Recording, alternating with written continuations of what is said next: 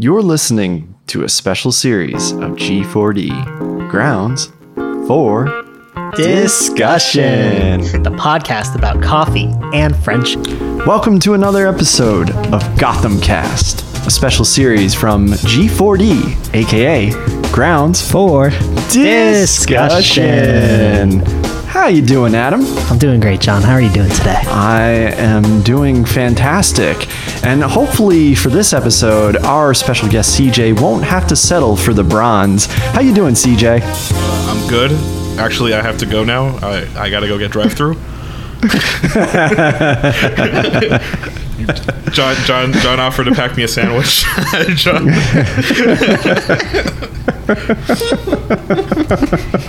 Oh, it's starting already. This is going to be fun. This is going to be a lot of fun. We are now on the third episode of the Batman quadrilogy. Now we are on Batman Forever. Batman Forever. From 1995. Not directed by Tim Burton, but directed by Joel Schumacher. Although Tim Burton is still producing. And no more Michael Keaton. No more Michael Keaton. Got Jim Morrison. just Val Kilmer doing his best Michael Keaton impression. Yeah. Oh, this is going to be good. I can tell because with the past two episodes of Batman and Batman Returns, we had a lot of love for those movies. Rightfully so, right? So now we get to get into the movies that are more controversial. Probably the next one more so than this one, but still, I think there's going to be a pretty heated discussion here, especially since we kind of already know your feelings. Spoiler alert, CJ. Yeah, spoiler alert if you follow me on Letterboxd.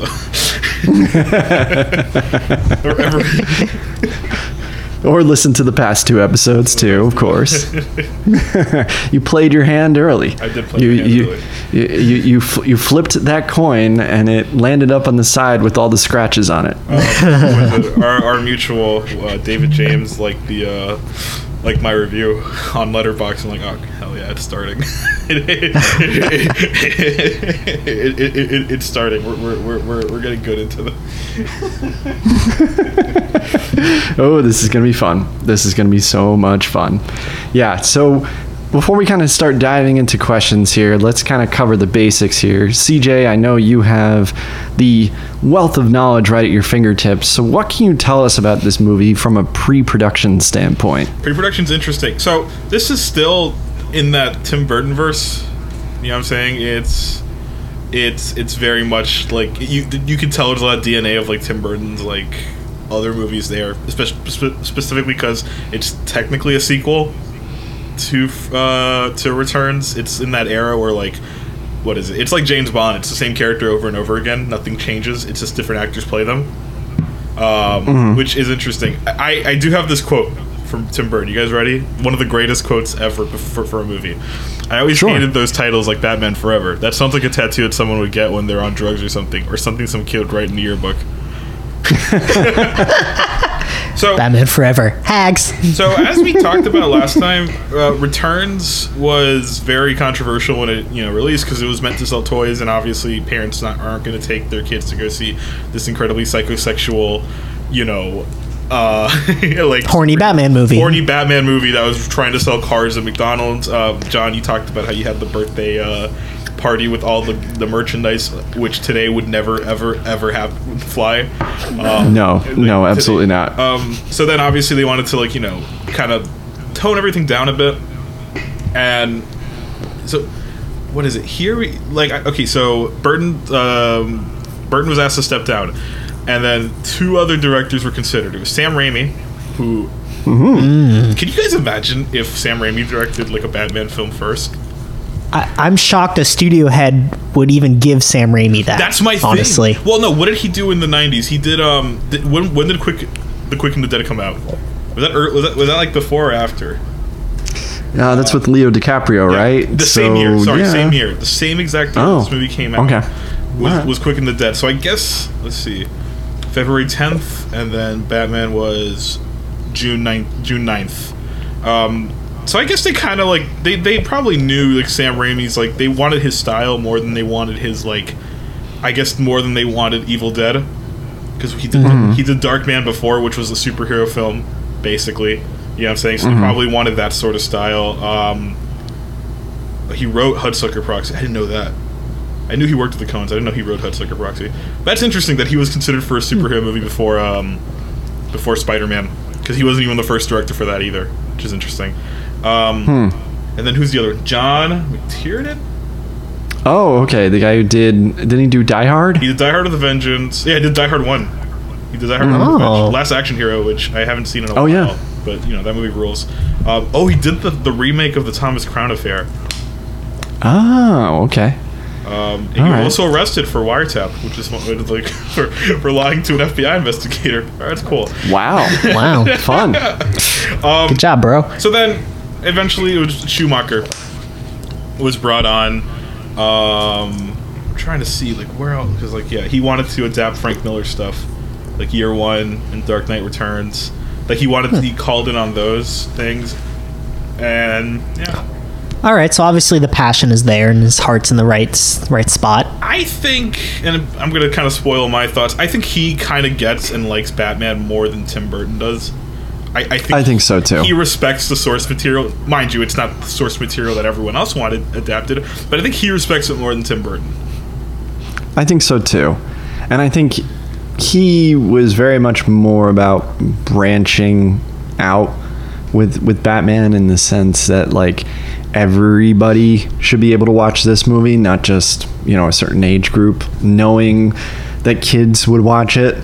Like, I know everybody wants to point to like, well, it's all McDonald's fault because they couldn't sell those toys. But it's like, I also just think too that like Joel Schumacher knew like what he was trying to do with this. Exactly. While still at the same time, and I'll get into this later on as we go along, trying to offer something a bit different than Batman and Batman Returns offered. So, yeah, I mean, I feel like you are raring to go there, sir, especially since you just finished up watching it. Yeah, like literally just finished watching it an hour ago. I will say, let's get back. I kind of do want to talk about pre-production, if you guys don't mind. Because yeah, sure, go for it. Like, yeah, Schumacher had seen Val Kilmer. I mean, this is from Wikipedia. Schumacher had seen Val Kilmer in Tombstone, but was also interested in Keanu Reeves, Alec and William Baldwin, Dean Cain, Tom Hanks, Kurt Russell, Ray Fiennes, Daniel Day-Lewis, and Johnny Depp, all for Batman. Whoa, I'm Batman. Ooh, I'm Batman. Ethan Hawke was also had turned it down and regretted his decision, which is funny because Ethan Hawke has like talked mad crap about superhero movies, and now he's doing Doctor Strange in May. Oh, yeah, that's true. Like, I remember his quote, like, everyone's like, Logan's such a good movie. No, it's good for a superhero movie, guys, and now he's doing a superhero movie. Good for him, I guess. Well, you know, it's like I always say, they gotta afford that house in Clearwater, Florida, so, you know. I will those say, indie though, films ain't paying it. Alec Baldwin's Batman would have been great if like Michael Keaton didn't get it in the first one. I think he would have been I think he would have been a great Batman for that era. I think he should have been Batman if it was. I feel like he would be a bad Bruce Wayne. Yes. I don't get charismatic from Alec Baldwin. Yeah, like, trying to picture Jack Donaghy. Yes, I was gonna say, yeah, right. Batman. Well, because like Bruce Wayne's whole thing is he's supposed to be a playboy. He's supposed to be suave. He's supposed to be this whole thing. So I don't see Baldwin doing it. I also don't see Kilmer doing it, which is gonna be a really fun conversation. He has just one face. It's so funny. Batman Forever just already confirmed that the least interesting part of any Batman movie is Batman. Like, it just keeps going. It keeps, you know what I'm saying? All the goodwill that, like, Keaton brought up in the first one, you know, because he was, like, such a powerhouse at playing two characters, dies down with each subsequent Batman movie. And I'm just like, oh, okay, again, I'm not watching these for Batman. I'm not watching. Yeah. No, we're gonna disagree here, and we'll get into it soon. And maybe that's too strong of a phrase there. We're not really gonna get into it. I could, you know, you like what you like, man. It's all good. But I do think we're gonna have a very good discussion here, because to start off with our very first question, and I think this is appropriate given everything that you're talking about right here. So recently, this film has kind of gone through a little bit of a redemption arc when it comes to film Twitter and other film related social media sites. There are a lot more people now that are really appreciating Batman Forever more so than Batman and Robin, especially because there's also the Schumacher cut movement that was going on. What? yes. What's the Schumacher Because Oh my gosh. oh my god, no. yes, because wasn't there like a bunch of footage that was cut that was sort of Yes. included? Like all the stuff with Bruce's parents and everything was supposed to be in a longer cut. Yes. Oh my Yeah. god, I would. Okay, I can Yeah. dig that. I would. Yeah, it goes more into the psyche of Batman. There's like a giant animatronic bat that they built out and everything. You know, there's pictures that you could see on the internet of Val I feel like Kilmer I've heard with of it. that before. Yeah. Yeah, I Yeah, think that there's about 40 extra minutes supposedly. That's cool. I would Yeah. love to see that footage. Yeah.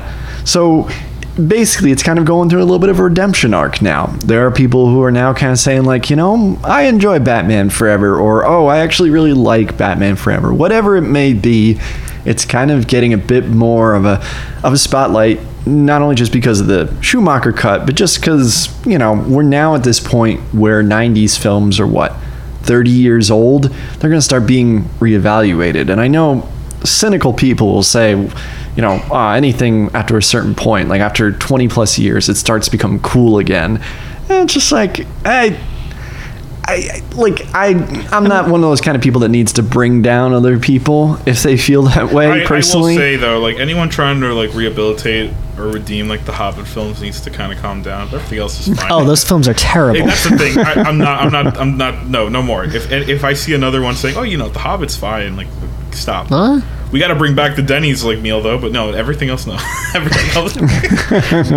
But yeah, John, I get it. Yeah. Yeah. I've kind of gotten to a point where I'm like, dude, just like what you like. I'm tired. Yeah. Yeah. Yeah.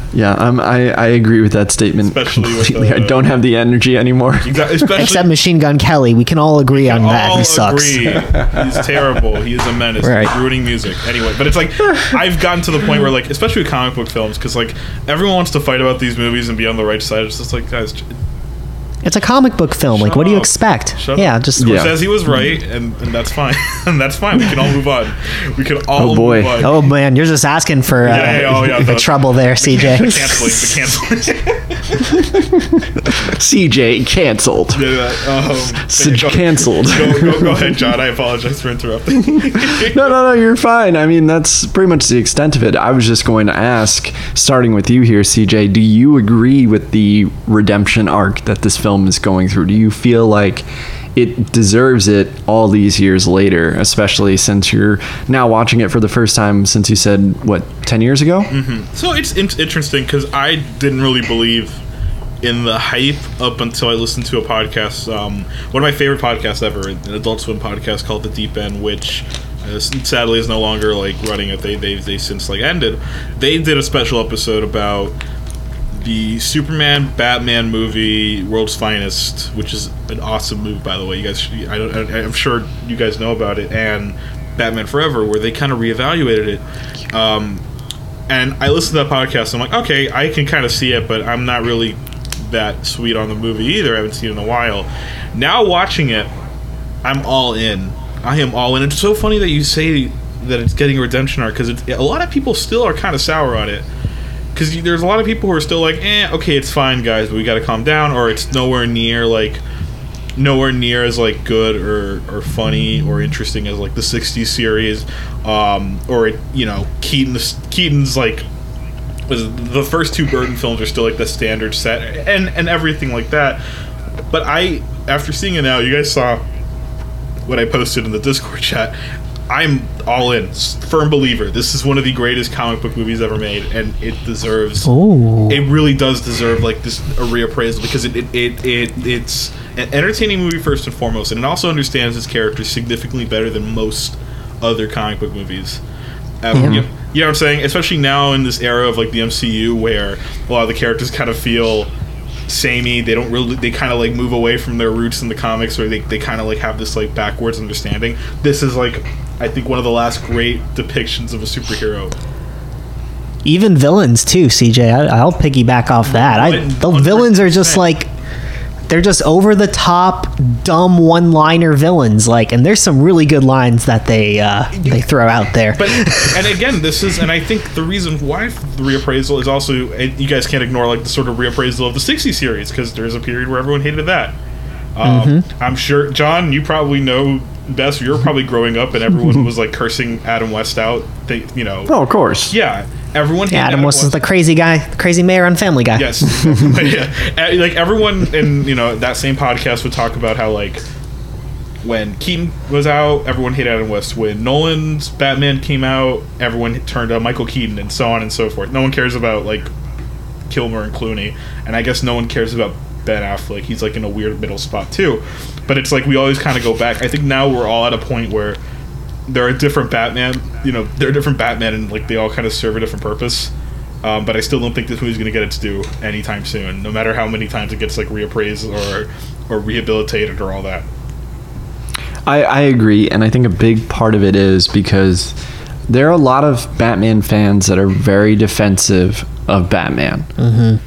And they very much are just like, nope, this one rendition of Batman is my preferred rendition of Batman, and then that's it.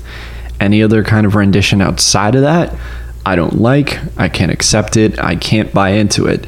And you're right, like, this was very heavily influenced by the 60s show, not only just right down to the villains, but also the camera work with the tilted angles. There's even a holy reference later on with Robin. It's very much, this is Batman, whether people want to say it is or it isn't, because there are just some people, to your point, CJ, they don't want to accept it. They just don't whatsoever. It's just not their Batman, and I think that's the problem. They can't.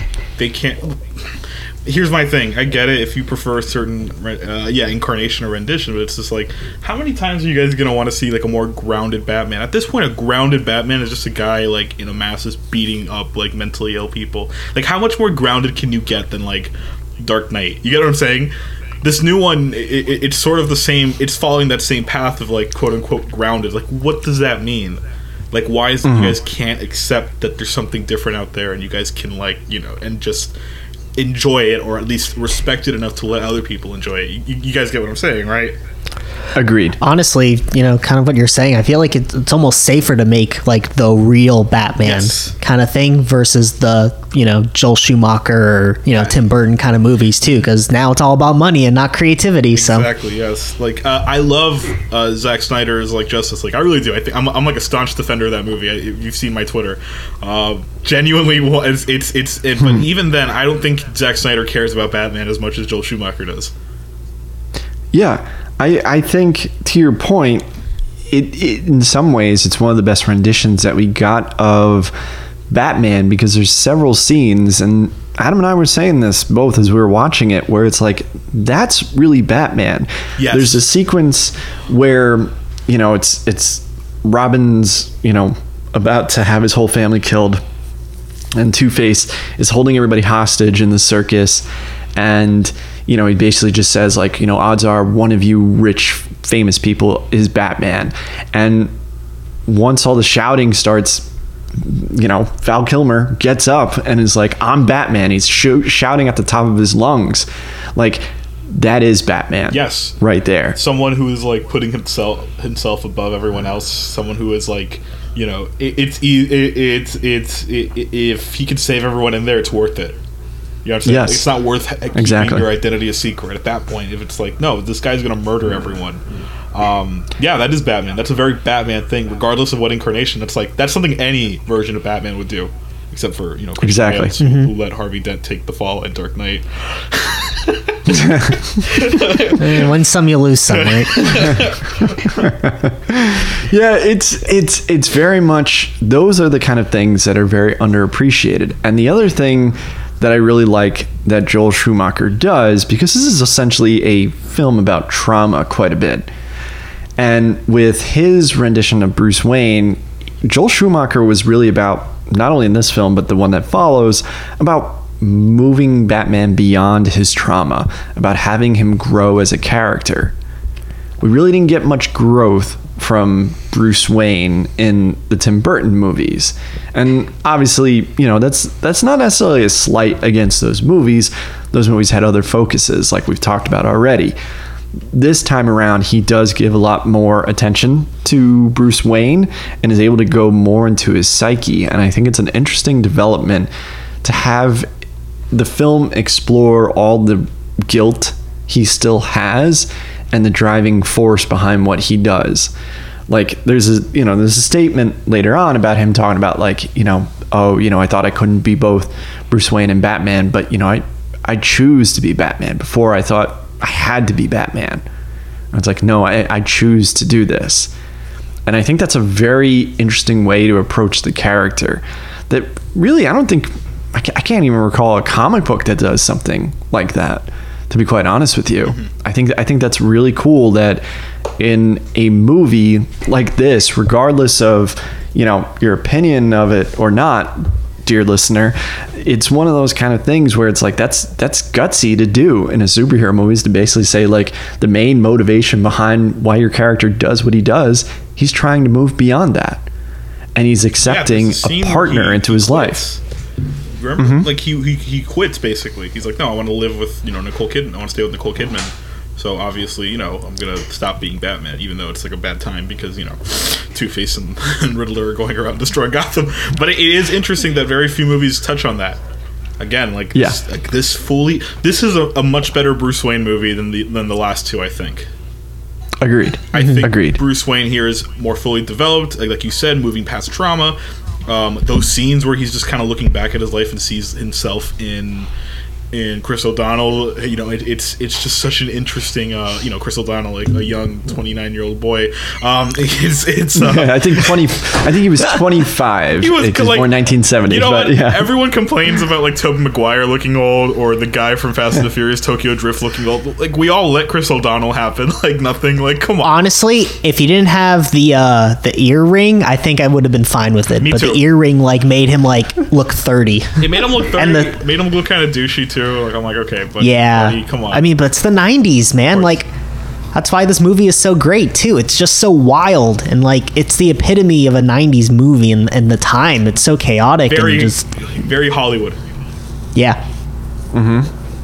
Yeah, it is definitely very 90s, 100%. And I know that's part of the reason why people love the Venom movies. I haven't seen them, but that's what I've heard. It's like, oh, it's like the 90s movies, like the 90s superhero movies. I could see that. So I think that's part of the reason why people like them. I mean, that's just what I hear. I haven't seen them, so I can't comment on them myself. I feel like there are some generally good moments in the Venom movies, but overall, it's just no. I will say it's why Venom. I did enjoy Venom too, though. There were some really like funny moments, like when they're fighting stuff, and Venom tries to make him breakfast. Like that's hilarious. That was hilarious. But was it manic, like Batman Forever?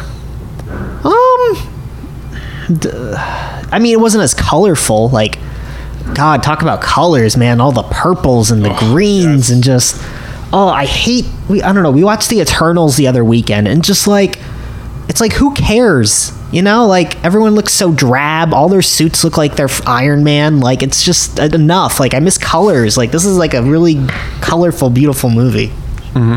Yeah. No, I mean, Joel Schumacher is no slouch when it comes to directing. He has a negative stigmatism that people have really generated behind his directing, but he knows what he's doing. He's not incapable. I think that comes from people just not knowing like how deeply he cares for these characters. It's the same people who probably think, and again, this is mostly stuff from the podcast I was listening to, but it's like they talk about how like people probably thought the 60s Batman series was an accident. When in reality, it's like, no, it's a sitcom. It's supposed to be funny. It's supposed to be satire. It's supposed to be bright, colorful. It's supposed to be it's supposed to be a show for like teens of that era. It's supposed to be eye-catching and like that. This is the same thing. It's two things. It's supposed to sell McDonald's toys. And glasses, as I'm sure you guys remember. And I have one. I have the Riddler one. Hell yes. Also, it's supposed to just throw back to the Golden Age Batman. Who was it? The artist? It was Dick Sprang. He was like a Golden Age artist. He designed redesigned the Batmobile, and he designed the Riddler. Oh, he did? I didn't know that. Huh. So again, it's very intentional. Like this is very much a throwback, and I love it for that. Again, yeah, it's two-sided, huh? Like, they almost could say it was a two-faced. I'm sorry, just remembering like every time Tommy Lee Jones is on screen, that dude, like, I love it so much. I love. They gave him literally no character direction. They were just like, just yell and be crazy. Yeah. I love it. I absolutely love it. Honestly, like, I'm really happy. I was thinking more about it because, you know, in the first two movies, was it Billy D. Williams was Harvey Dent, so you assume he would take over. But honestly, Billy D. Williams seems like he wouldn't care enough to give the character justice, you know what I mean? Like, he'd play it really boring and just very straight, but like Tommy Lee Jones just goes for it. Yeah, he was the straight man in those. He was the only straight man in those movies. Like, he was the only one who wasn't like insane in the first two Batman movies. You know what I'm saying? Everyone else was like a weirdo, you know, tormented by something. Even Gordon was bumbling sometimes. You know what I'm saying? Harvey Dent was very like, no, you know, cool. I'm a normal, of course, because he's Billy D. Williams. Of course. Here, smoking a cigar. Exactly. Yeah. Here, always. this is, what is it, Family Guy? Hey, Peter, welcome to the cool side of the Billy D. Williams. But this, again, this is like Tommy Lee Jones goes all out. Again, very few comic book movies let their actors do that. You know what I'm saying? Like, there's very few, like, what is it? Me or us. It's like, you know, very punctual. Here comes for his own funeral. Boys, get the bat. Oh my gosh. And that's the thing. You're absolutely right. There's just so many aspects of this that, yeah, they're a big difference from Tim Burton, but it's not out of line with who Batman is. And you bring up Dick Sprang, and, you know, Batman in the 50s, like, there's some stories during that time period where Batman does some really crazy things. I know you mentioned all the different colored outfits. There was Batwoman that came around at one point. They also did like a whole thing where like they also had Bat Hound, but they did another thing where like criminals were putting on plays where they pretended to beat Batman and Robin every night. Then Batman and Robin go in undercover pretending to be the actors. And nerd babies have no problems with this storyline, but they have problems with this. Okay. yeah, right. Exactly. No, because like Batman fans like denounce this stuff. Of course, like you have to think, oh, it's just campy and like dumb, and you know, it's. Do Marvel fans complain like that? That's the thing. Batman fans are very defensive. No, Marvel fans just complain because, you know, Spider-Man doesn't get a Best Picture nomination. That's different, Adam. Come on, keep up, right? Don't waste Kevin Smith's time or mine.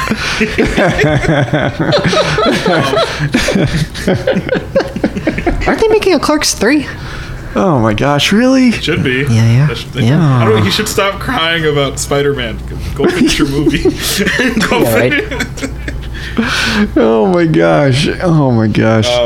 But yes, Kevin Smith. I like the call. I like that it is just a big callback to an era that I guess everyone else didn't want at the time. Yeah, I think you're right. And it doesn't help, too, that we're encroaching on the internet age. And this will become more of a topic on the next movie, Batman and Robin, which comes out 2 years later. But, you know, the internet probably wouldn't have played as big of a role in you know, people complaining and, you know, all the fanboys making a big deal about this movie and what they didn't get or what they think Batman is or isn't. But you're right. This movie excels at a level that you really can't do right now at this point. Maybe it'll get back to that again because sometimes, you know, these trends go in cycles, and maybe because of films like Venom, we'll kind of get those crazier 90s-ish movies. But I just think that's the best thing about this movie, and you hit it right on the head, CJ. It's entertaining. It's genuinely entertaining. There's never like a dull moment. It's 2 hours long, but you never feel it lag. It's always got something going on. It's another horny Batman movie. No, not just another. It is the horniest one. 100%. You know what? Whatever we talked about last week, forget. This movie ramps it up to like 200. Oh my goodness. Nicole Kidman. It's not all the words this time either. Nicole Kidman calling, like, using the bat signal just to, like, you know, call Batman just to flirt with him. Oh my god. Oh, Man, she's shooting her stuff, huh? oh, for real. Yeah, like, yeah. she's laying it on Man. thick. She's like, no. Oh yeah. She even wore black too, right?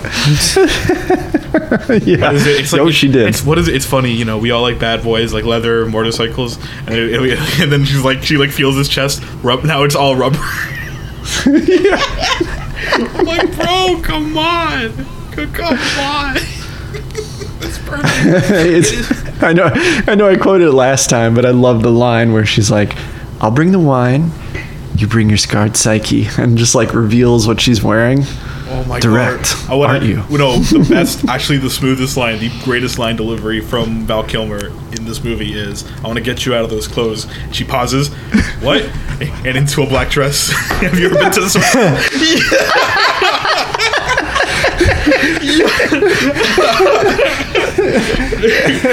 There are moments in this movie where I'm like, "Ayo, what?" Like that, just yelling at my TV because I can't believe they said that, and nothing will ever come close to like how horny It's the 90s.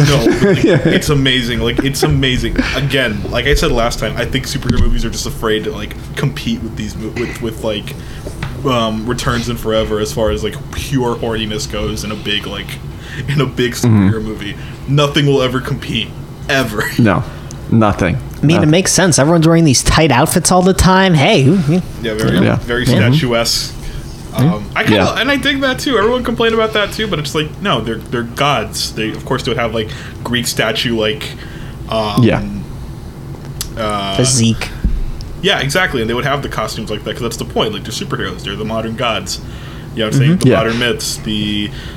They're like protectors and things like that, which I kind of respect. I don't know if it's intentionally like homoerotic. I don't think that was, and from what I'm reading here on the Wikipedia page, Schumacher was like he didn't have that intention originally. But I kind of do like that this movie is undergoing all these evaluations now through this lens, especially after he died. Because I think it's interesting that all these conversations are like you know what I'm saying. Yeah, I agree. I know that there are a lot of people who still complain about the nipples on Batman's costume, which again, you know, was intentional in the sense that it was modeled after like Greek statues and Greek armor plating and things like that. There's a lot of statues. Like Gotham is very grand in here, and Elliot Goldenthal's score is like, I didn't think it was possible to get like this bombastic with the score, but right out the gate in the opening titles song, there's a bit towards the end where I just swear like the cheeks of like those horn players must have like burst from how hard they're blowing into those horns, because the horns are like just like hitting like this note that's just so intense, and they're holding it out, and it's just it really pumps me up, honestly. Like it just feels like very grand, and you know, it's the same thing that they use at the end when Batman and Robin are running towards the screen. Oh, that last shot of the movie. Mwah. Chef's kiss. Oh, so good. Oh my god. It's just so iconic. Yes, agreed. It's just such a great way to end it. It's very Yeah, when John and I finished it, we were just like, oh my god, it's so cool. It's so cool. hoovering and hollering, just like yelling at my screen. Yes, this is Batman. This is 100% Batman. Like pure Batman distilled into like this wonderful like package. I know. It's just like, even talking about it right now, I'm just like thinking about all the different moments, and there's just so many great lines too, where like Jim Carrey as Riddler, we definitely have to talk about him, because he comes in, and this is prime Jim Carrey at this point. So like this is 90s Jim Carrey. We're talking about Dumb and Dumber, Ace Ventura, The Mask, all these movies around this time period. On top of the world. Huge, yeah. Oh yeah, he's huge. And you know, I know there's some people who aren't a fan of his humor, fine, but I love him in this movie, absolutely do, because he's genuinely creepy in the beginning. When he kills the character Stickley, I think his name is. Get back to work, Edward. No, Nick, what is it? Caffeine will kill ya. I like how Bruce Wayne was like, hey, yeah, so I kind of like your idea. You know, let's talk about it later. Batman didn't want to make my idea. Ah! Yeah, that's pretty much how it is. Yep. It's so funny. Oh my god, because he's playing like every guy on Twitter obsessed with Elon Musk. Like that's basically his whole thing. He predicted that. There's just so many great quotes. I love when he gets to Two-Face's hideout and he's like, "I just love what you've done with the place. Heavy metal meets house and garden." It's so you, and yet so you. Meridian Chase. Yes, I bet you're a worthy pursuit. Yeah, and what a grand pursuit What a grand must pursuit. be. Yes. Oh my god. Yeah. It's just there's so many funny parts like that, just because he's naturally funny, and I can understand why somebody who wouldn't be a fan of that, but I grew up with that. I grew up with Jim Carrey, and I don't know. I still love it. It's a different interpretation, but it's true to who the character is. Like, there's no. I feel like with the DC fan babies, it's just like there's certain things that they have to follow. Like kind of like those qualities of Batman, but like it's different interpretations too. Like the Riddler's still this super smart, creepy dude. He's just kind of funny now.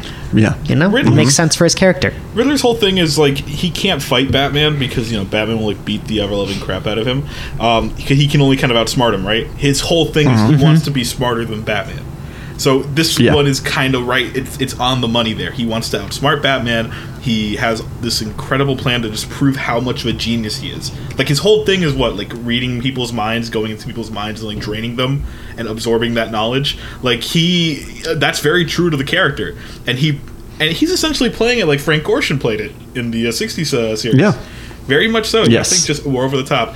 I don't like the comparisons to Joker. Everyone says, "Oh, they're just playing both characters like the Joker." I'm like, no. They're playing it they're playing it closer to the '60s series. You know what I'm saying? They're playing it. Just because they're over the top doesn't necessarily mean they're playing it like Joker. I don't think there's a Joker performance that comes close to like how like over the top and like fun there. Even Jack Nicholson, he's still very reserved because he's playing the Jack Nicholson type. You know what I'm saying? Yeah. If anything, Two-Face acted more like Joker than Riddler did. Yeah, I can see that. The courtroom scene is still one of the greatest like sequences in any superhero movie ever, where he holds up the manila folder so perfectly lined up so the acid only gets half of his face. Like Batman's in the courtrooms again. That's very much like the '60s show. Like Batman would be in the courtroom, like like he would be there. Like I like that Batman's a celebrity, and I know they lean more on that in Batman and Robin, but here again it's very much like in the '60s show, everyone knows who Batman and Robin are. Like they're just public figures at this point, which is kind of interesting. I kind of like that idea too, where it's just like, oh yeah, everyone knows who they are because Gotham is like this big. Of course, you're going to see them. Yeah. Agreed. And I think too. I also really like. I wish I got her name. If you have it there in front of you, CJ, I would like to say who the actress's name is. But the gossip columnist that they have in this movie and also Batman and Forever. Yeah, hold up. She's like, "Who is this beautiful young woman you're with, Bruce?" She's Chase Meridian. What does she do? She's a doctor. A doctor? What kind of doctor? Oh, it's so. I'm looking her up. Hold up. She's great. She's really there's great little bit characters like that. I like too that in the beginning he's working with Commissioner Gordon just like he would in the Batman '60s show before he goes to fight a villain. That's how those shows always start out every single time. Batman gets a call. He comes in and he talks to Commissioner Gordon. And I like that exchange in the beginning because we really don't get that either in Batman and Batman Returns. Yeah, they really don't do a lot with Jim Gordon in these movies. No, they don't. And I think the newer movies do a better job of that. Yeah, he's kind of bumbling. Like an old cartoony, like sheriff. You know what I'm saying? Like an old, he's like the funny guy who just comes in and turns on the bat signal. Yep. Yeah. Like how he comes in his pajamas to go see why Chase Meridian turned on the light. Like he like comes in a robe and his pajamas like coming in like, oh, what happened here, Batman? Something going on. False alarm. Yeah, it's interesting. The other topic that I had, I feel like we've already covered right now at this point, so I don't need to ask it. And it was just basically asking what this movie does better than Batman and Batman Returns. But I think honestly, watching it again this time with you, Adam, I still have a greater appreciation than I realized. Because growing up as a kid, of course I loved this. I loved anything Batman. And I would have been 9 or turning 9 when this one came out. And for me, it was like, it's Batman. Of course, I love it. I love anything with Batman. I didn't care. You know, I was all about the Batmobile and the new Batwing and the Batboat. And, you know, the wings come off the Batwing and it makes a Bat sub. Like, all these things are just so outlandish and so great to enjoy when you're a kid. And now it's like, yeah, I think a big part of why I enjoy this so much more is because there aren't many superhero movies now that are this fun. They play it too safe. This movie is anything but safe. It's not safe whatsoever. It is. It balances the styles very well. Like in all the themes, you know, like it go from serious to the funny and more psychologic and things. So yeah, I think it's a good portrayal of Batman. I think so too.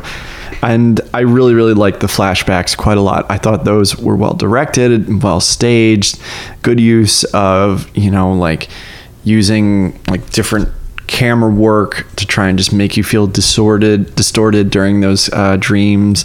Very, you know, a lot of rain, good use of like backlighting too as well. So yeah, I mean, I honestly, I'm very, very happy that we have a lot of good things to say about this. And I got to be honest, I was a bit nervous, CJ, that you wouldn't. So this makes me very, very happy to hear this. Well, I think I was primed to like it because I like the 60s Batman a lot. I still don't think this is as funny as that show and that movie, or even as funny as like Lego Batman. No, I would agree with that. Some of the humor here kind of falls flat because it's very of the era. I don't like Chris O'Donnell's performance. I'm still kind of mixed on Val Kilmer. The thing with Val Kilmer, he's playing it too close to Keaton. He's trying to do his best Keaton impression, right? Because Kilmer isn't a movie star. He's not a leading man. He's two things. He's either a character actor, or he was also a teen heartthrob in the 80s. You know what I'm saying? He did like a lot of like a lot of teen movies back then. So I think he was just he wasn't a right fit for it. I don't think I like some of the things he does. I like his performance when he's Bruce Wayne, but I don't buy him as like the action hero, if that makes sense. Yeah, I could understand that. I think I probably like him more than you do. I can't sit here and say he's my favorite. I think he still works within the context of what's here. I think, you know, it's difficult because I think with Val Kilmer, he was kind of known for being difficult on set. So I don't know how much of that affected his performance. And I know he didn't like having such a heavy costume to wear too, because the Batman suits are very, very heavy there. And I think, and you know, maybe you can tell me if I'm correct on this from what you're looking at, CJ, I think he and Joel Schumacher didn't quite get along. But again, I mean, you know, I think I haven't seen the new documentary, but the new documentary named just Val, it kind of goes into like him, you know, kind of always being difficult to work with. So I'm sure maybe some of that has rubbed off on what ended up being the final product. I still think he does the inner turmoil scenes, like the flashback scenes, very, very well. Like, I feel like he does a good job of conveying someone who's dealt with a lot of pain, a lot of nightmares, and, you know, like I said earlier, just a lot of trauma. And I think that's probably where he really comes through, because yeah, his Batman is definitely even more stoic than I think Keaton's, if that makes sense. He practically floats down when he's coming down. Kind of, but like I think stoic to the point where he's kind of wooden at that point. And I get Batman isn't supposed to be personality driven, but he comes off as literally just like Keaton's stunt double. Yeah, I can see that. I also think too, you know, we do get the customary, like, here's something for the extreme crowd. Here's Robin whipping around socks and towels when he's doing laundry with a really cool guitar. That was so riff. 90s. Yeah. That was so 90s. Oh, hell yeah. All I need was like a guitar lick or something there. How about the Offspring playing when he's like driving the joyriding in the Batmobile? What is it? Hey, I am Batman. I just didn't bring my costume. Yeah. I forgot my left it at home. I love it. Oh my gosh, it's so funny. Oh, I love it. It is. It is. You guys It want to is. hear who was going to play Riddler? Who? Okay, so John Malkovich was considered. Oh, I am the Riddler, Batman.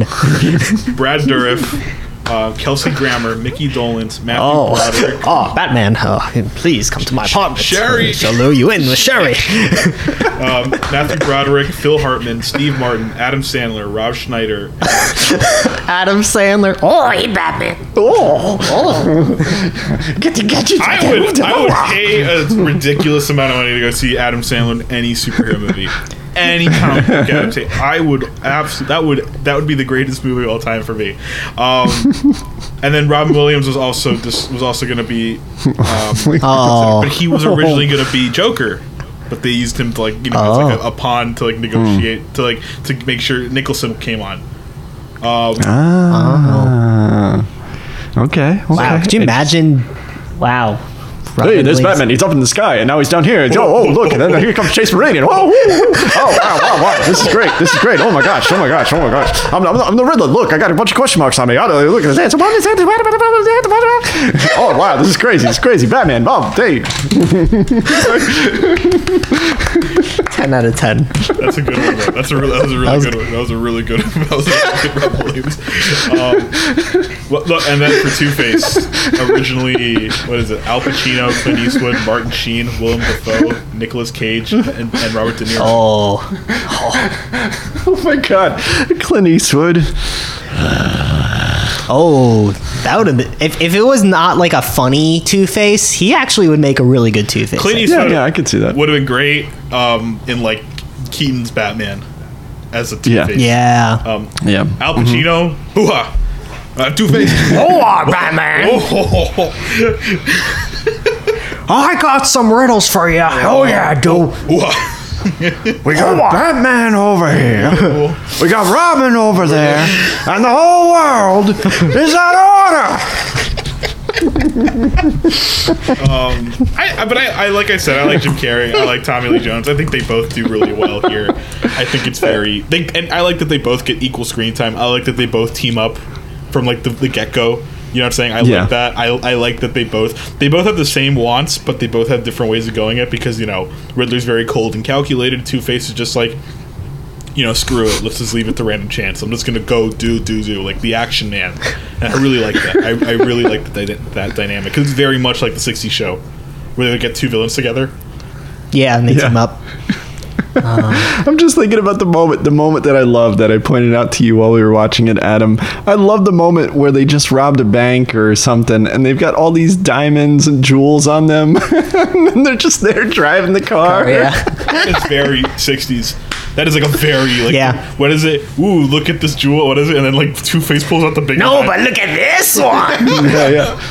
Ooh. Two-Face, teach me how to punch a guy. It's so funny. That was hilarious. I love it.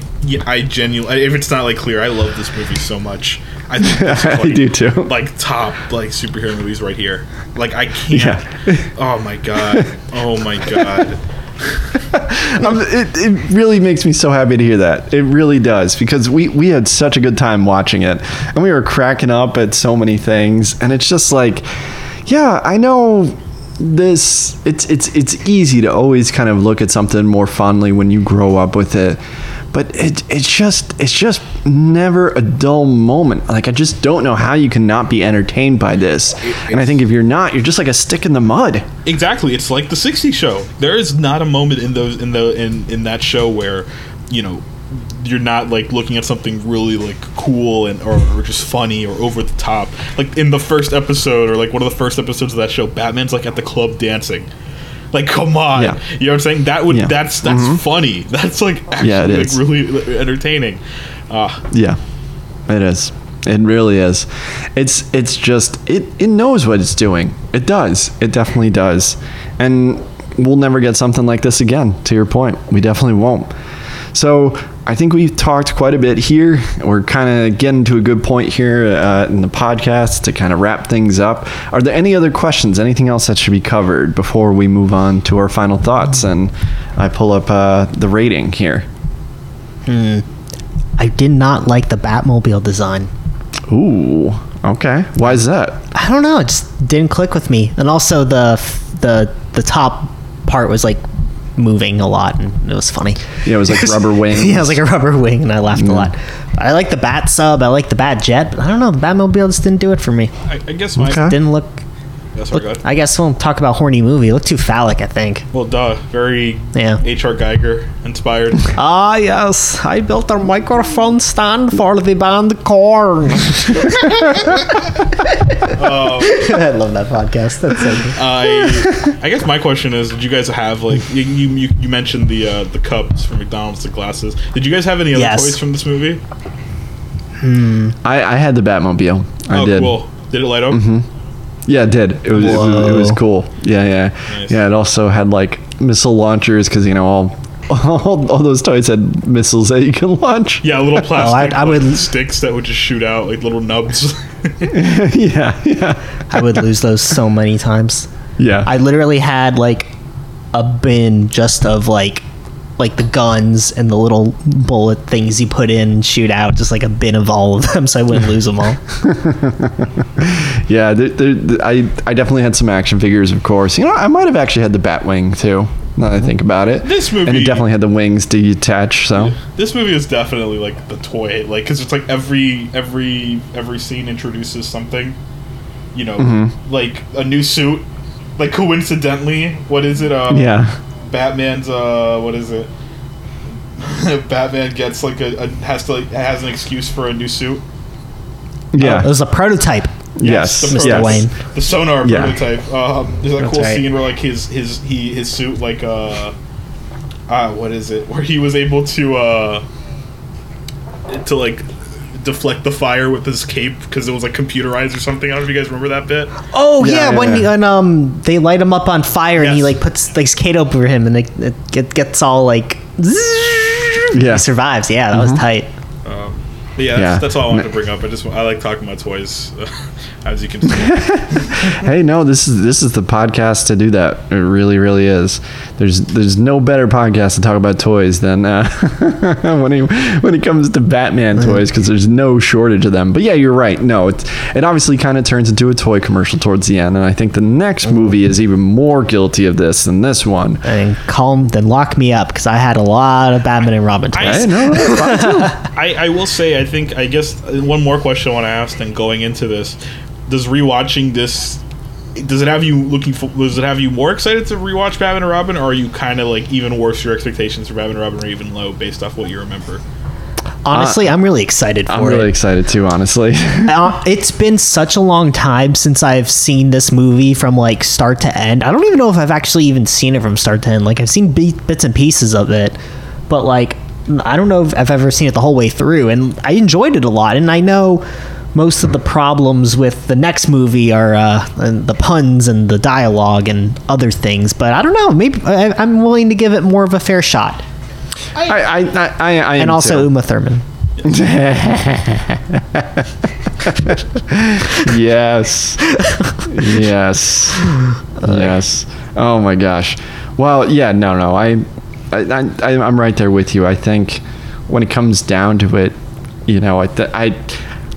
I'm going to go into it as much of an open mind as possible. I don't want to play my hand early here, but I do think that Batman and Robin will probably be the most interesting discussion that we have so far, just because it is kind of so highly disregarded. Like, out of all the 4 movies that we'll talk about, that's the movie that people are like, nope, can't do it. That one's the worst. Everybody puts it at the bottom of the rankings out of all the Batman movies. So And all superheroes. I guess we'll find out. Always in that discussion.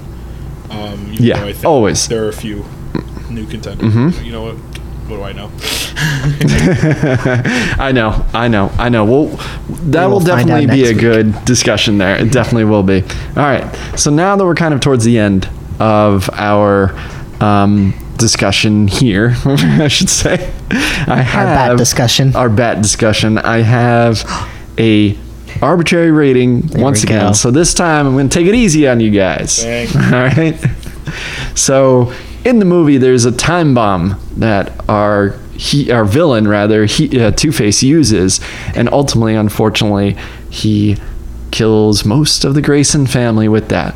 So I figured we needed something that was kind of related to a time bomb here, and we have, for this week's arbitrary rating, Holy Time Bomb, Batman. So nice and easy for you guys. Thank Holy you. Time Thank Bomb. you, I know. John. Thank you for making my life hell for the last 2 episodes. I'm going to give the hell in a minute. So yeah, nice and simple this time around. All right. So CJ, you didn't have to write it down. I think you can remember that. So why don't you go ahead, give your final thoughts, and then give your rating 1 out of 10. Holy Time Bomb, Batman. My final thoughts: this movie is great. It's a good superhero movie. It remembers its basis as a comic book film. It's also a wonderful homage to one of the greatest pieces of superhero fiction ever, being the 1960s Batman series. Also, we didn't talk about this as much, but I'll mention it here. Nicole Kidman, just beautiful, absolutely wonderful. Yes, I love her. Yes, Batman. What a little, she was giving all these easy signals. Should have gone for it. If I was there, things would be different. But I'm just built different. So Batman Forever gets 9.5 holy time bombs. Is that right? Yes. All right. You got it. Wow. Big, can you say it like Robin? I'm not going to say it like Robin, guys. Please.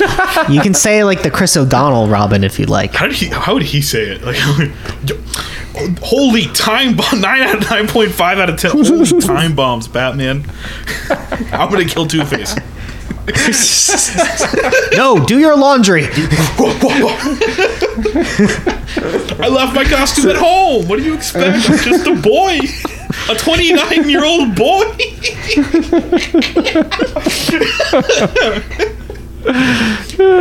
Batman adopts a man in this movie.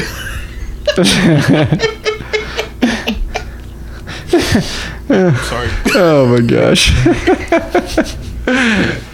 Too funny. So you gave it 9.5? Yes. Wow. 100%. Nice. I love it. Oh Alright. gosh, it's my turn now. All right. I definitely enjoyed this movie a lot. It was fun. It was goofy. It was weird. Made me laugh, made me cry, made me happy, made me sad, made me feel things. I liked it a lot.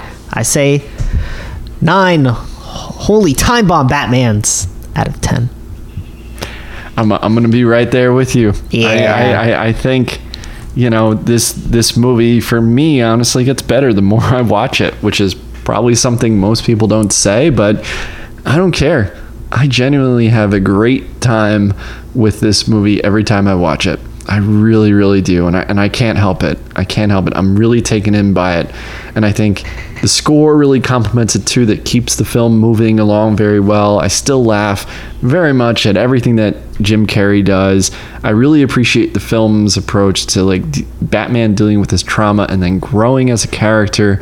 I also really like that Chase Meridian is kind of able to put up, a fight when she needs to as well. She knocks out one of Two-Face's guards. And yeah, because this movie embraces the style of Batman 66, how could I not love it? Because to your point, CJ, those episodes are such a good time, and I still watch them pretty regularly right now. And honestly, I keep on coming back to them because Batman can be silly, Batman can be goofy, Batman really can be anything. And I appreciate that there's a rendition of this character out here, especially now with everything that we've got, not just with the Batman movies that we've had, but also with all the other superhero movies that we have. I feel like this movie has benefited from that. It's not just the time, it's not just the nostalgia, it's a simple fact that it embraces being a comic book movie with comic book characters. And I think a lot more movies could probably learn from this. So I'm right there with you. 9 holy time bomb Batman out of 10. So yes, very much, very much up there. I'm very, very happy with how this conversation went. To wrap it up, I just have to ask. Does anybody else's brain feel like a fried egg?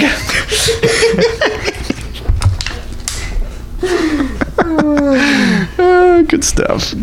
Well, this has been another fun episode of G4D. Yeah, join us next week when we talk about Batman and Robin.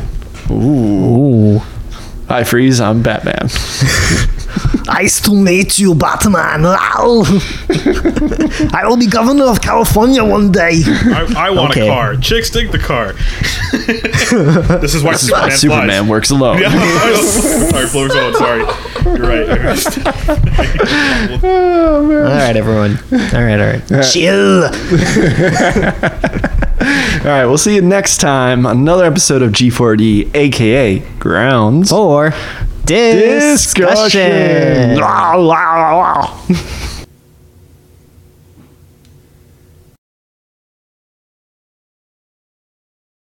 Finally, I've been waiting for this moment for too long. I just have one question for you, CJ. Did you know that mistletoe can be deadly if you eat it?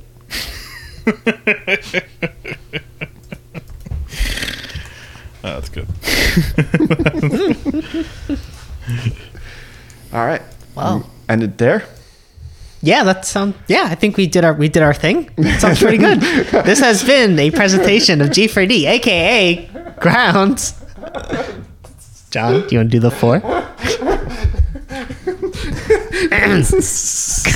Grounds for Discussion. Catch us next week when we talk about Batman Forever. Bye.